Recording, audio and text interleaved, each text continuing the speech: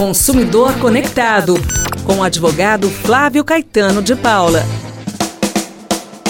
Hoje é segunda-feira, é dia de receber Dr. Flávio Caetano, nos orientando com os nossos direitos de cidadãos. Oi, Dr. Flávio!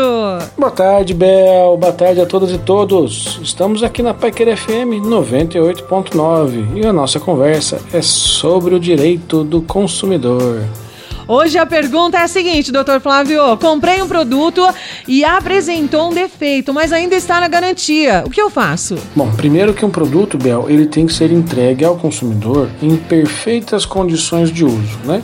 O controle de qualidade da empresa deve ser bem observado, bem cuidado para evitar que saiam produtos com vícios, com defeitos na produção e assim possam prejudicar o consumidor, a consumidora.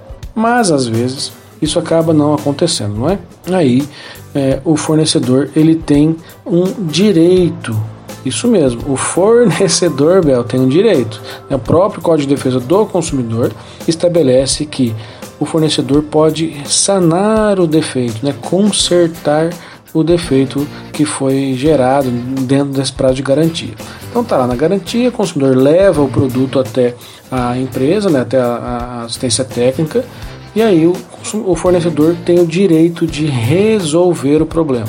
De que forma? Ele tem o prazo máximo de até 30 dias para consertar o defeito. Aí ele devolve o produto para o consumidor e está resolvida a situação. No entanto, Bel, às vezes o produto não é consertado nesse prazo. Qual a consequência disso? Aí surge um novo direito para o consumidor. O consumidor tem o direito, aí sim, de escolher um novo produto em substituição daquele com defeito, ou o dinheiro de volta, ou, dependendo do defeito, o consumidor pode escolher um desconto, um abatimento proporcional do preço. Mas essa escolha é do consumidor, não é do fornecedor. O próprio consumidor é quem escolhe e impõe a sua vontade ao fornecedor quando isso acontece. Tá bom, Bel? Obrigada, Dr. Flávio. Um grande beijo pra você, que Deus abençoe nossa semana, Muito obrigado e até a próxima.